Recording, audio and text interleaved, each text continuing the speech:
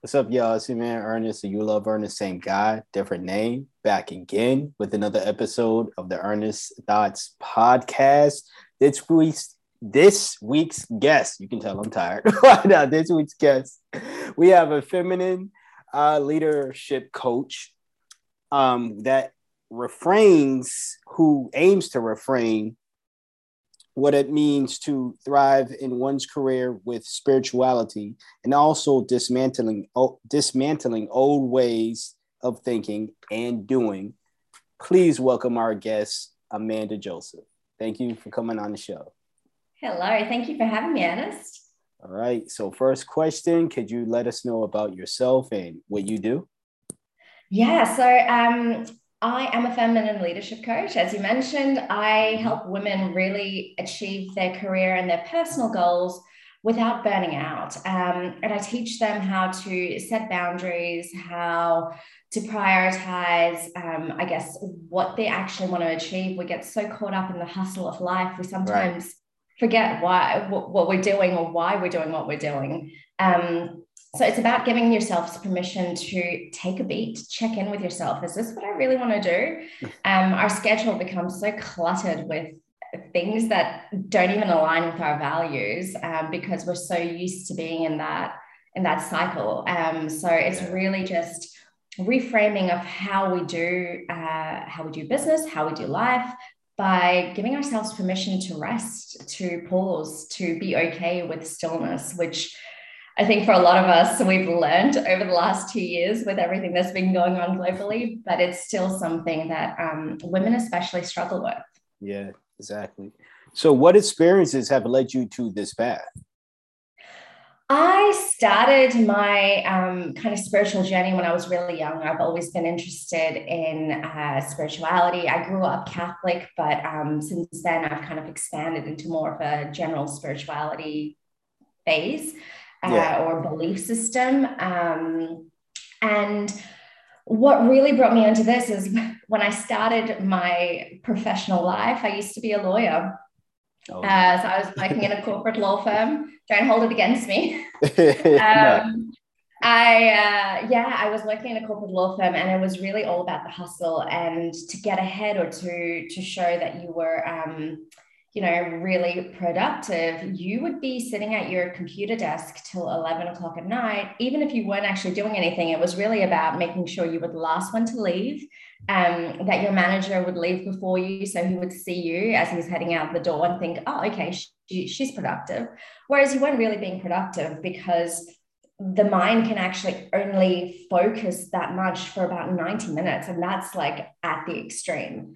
Right. um, so without being able to take those breaks, I was finding that I'd be getting home downing some wine to be able to come down, and then getting up really early to get into work again, shooting. I would probably drink like 12 coffees a day, not kidding. I would shake if I didn't have enough coffee, and then I would shake if I had too much. So I was just like Yeah. always trembling.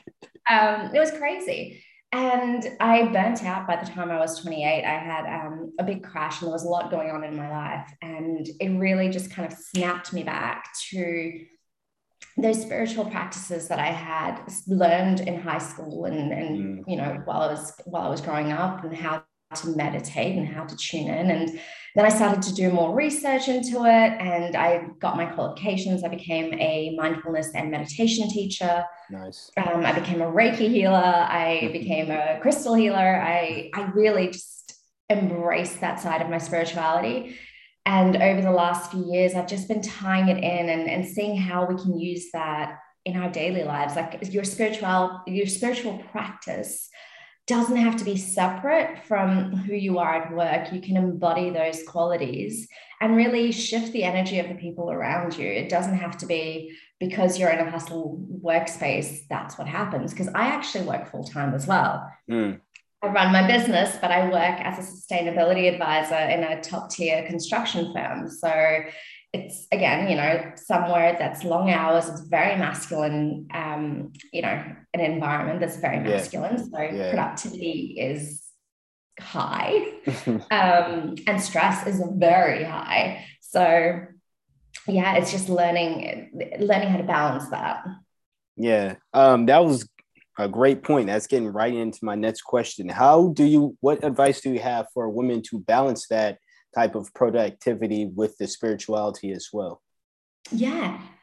Tuning in to what your values are is probably one of the keys, because I think through life we're so influenced by our parents, our family, our community, our social web, that we sometimes forget, okay, what is actually really important to me? And I think women tend to be a little bit more on that scale just because of our social programming, the social paradigm within which we live. We're expected to be the caretakers, be the caregivers, and we kind of forget to prioritize our needs. But the way we show up the best for our family and our friends and our workplace is when we can tune into what our values are. So I think that's the first step, is really taking a step back and saying, okay, what is really important to me? What do I want to achieve out of this? And once you've got that core understanding of your values and what's going to nurture you and your priorities, you can start kind of pulling that balance in and looking at your schedule and going, okay, well, no, going out for drinks every three times a week is not a priority, because I really want to take care of my health, and maybe that much alcohol probably isn't great for my health. So let's cut that down to 1 day a week, and binge watching The Witcher, until 11 o'clock at night probably isn't helping my sleep cycle. So let me see how I can retweak my routine. But until you have that clarity about what you want, it's really hard to look at this web of our life and try to unpick the parts that we've just been programmed to do, or that we've been doing out of habit. Nice. Could you get into the importance of rest and also the pursuit of finding one's purpose? Yeah, I think so. As humans, we've kind of, especially since the Industrial Revolution, we've been on this growth projection and of productivity. And if we think about it, our society has been created by the patriarchy. Yeah. And we have this expectation, like masculine energy has testosterone as the primary hormone. And the way that hormone releases is very linear. Women have progesterone, estrogen, and testosterone. So our cyclical nature is very different. We have peak productivities at different times within our menstrual cycle, within our normal cycle. So when we learn to really tune into our bodies and identify where we are within those cycles, we can actually bring different levels of productivity to different times within the month, especially for women. In general, when we're talking about productivity, we have this idea that we need to continuously grow almost in this exponential rate, but that's not sustainable. Rest is such a vital part of the productivity cycle, and it's a very forgotten part, which leads to a lot of us burning out in our careers, or not showing up as our best selves, not only at work but also in our personal lives with our families, and that kind of passes down to the next generation, and that cycle continues. So it's really important, I think, especially for our generation, to take a beat and really look at how we look at rest and understand that switching off is not a bad thing. You're actually going to end up being more productive at work. I can't remember the actual statistics off the top of my head at the moment, but there was a study done on productivity, especially in Australia, that was looking at our the amount of absenteeism that happens because people are burning out and how much that's costing the government, but also presenteeism, which is where people are showing up to work where they're having mental health issues at home, or they're under severe stress, and they're not actually being productive. They're not actually doing their job. So they're sitting at their desk, they're warming the seat, but as far as quality of work or actual productivity, it's not really working. And we see that cycle, especially in Europe, where they are exploring 4-day work weeks, how to increase productivity. And they're actually seeing economic growth get better rather than doing 12-hour days, 6 days a week. So it's just reframing how we think about these cycles and reframe what we think productivity is, because are we really being productive if we're hustling at work, but, coming home frustrated and taking that out on our kids? Is that really what productivity is? Yeah, it's a great point. Switching gears just a bit. I know when we talked before, you talked a bit about this false sense of, or false spirituality. Could you get into that real quick? Yeah. The way that spirituality is, I think, a lot because of social media. Yeah. And social media is great for a lot of things. However, we have gotten into this cycle of, toxic positivity. It's all good, positive vibes only. And that really keeps us dancing in the shadows and in the shallows. When we can take that step back and embrace some of the darker emotions we have, anger, frustration, jealousy, all those emotions are actually our body's way of communicating to us that there's something missing. And when we can address ourselves with a little bit of compassion and go, okay, I'm feeling jealous that this person has done this. They've achieved something that I really want. Well, that's telling you that you really desire that. So what is the feeling that you would have if you had that? Like what's the feeling behind it? This false spirituality is really taking important spiritual tenets and tweaking it for not personal gain necessarily, but to feed into our schemas and our traumas. And like, for example, I've seen a lot of stuff. I think we've spoken about this briefly around twin flames. Yeah. And I always kind of cringe a little when I see that, because they've taken a concept within a lot of ancient spiritual texts about, the duality of the human spirit. It goes back into archetypes. It goes back into a lot of different aspects.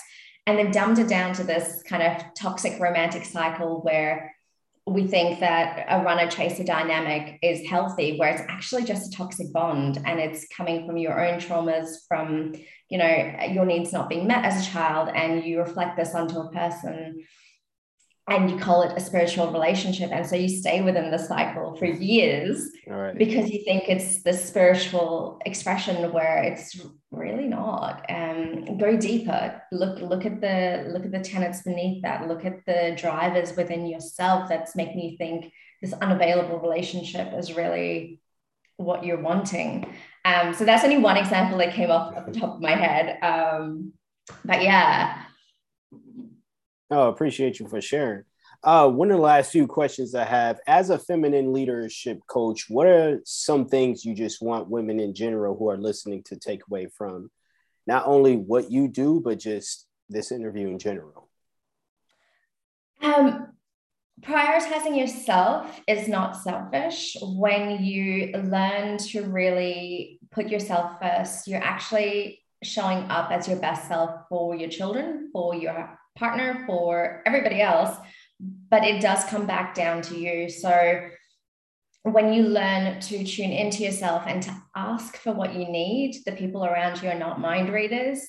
It's so transformative to your relationships, to your career, to how you show up for life in general. You make space for more joy and abundance and creativity to flow through.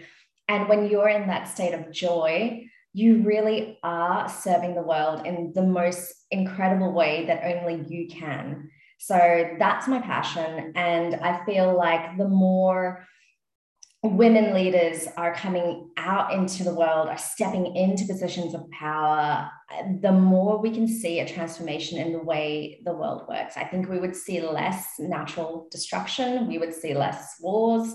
We just don't have that balance right now, because a lot of the feminine qualities of cooperation, collaboration, intuition, compassion are not valued within our paradigm, within the corporate paradigm, within the social paradigms.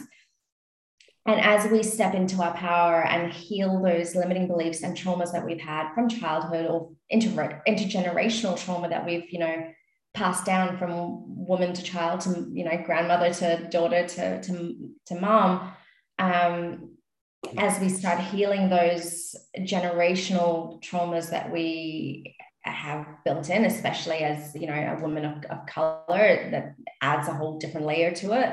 Yeah. As we start healing those within ourselves, we are able to show up in a more full and authentic way. And that really just, I think, will transform the system. And yeah, that's what I hope to help women achieve. And yeah, it's been great. It's lovely talking to you. Thank you. I appreciate that. Where can people find you? So you can find me on Instagram. I'm at the Amanda Louisa, and my website is www.amandalouisa.com.au. I do work in the US as well as Australia. So I'm in Australia at the moment. So I do also work internationally. So you can find out a lot more information about how you can work with me. And there's also a free 10-page guide that I've got available at the moment. It's called The Busy Woman's Guide to Less Hustle, More Flow. And it really step-by-step takes you through what we just discussed today, which is, how do we find our values? How do we set our intentions? And how do we declutter our schedules and really get more focused about what we want so that we can start manifesting what we desire with less of the hustle and more of flow and ease and joy. Nice. And you can find that on my website. Nice. I'll have all that in the description box below.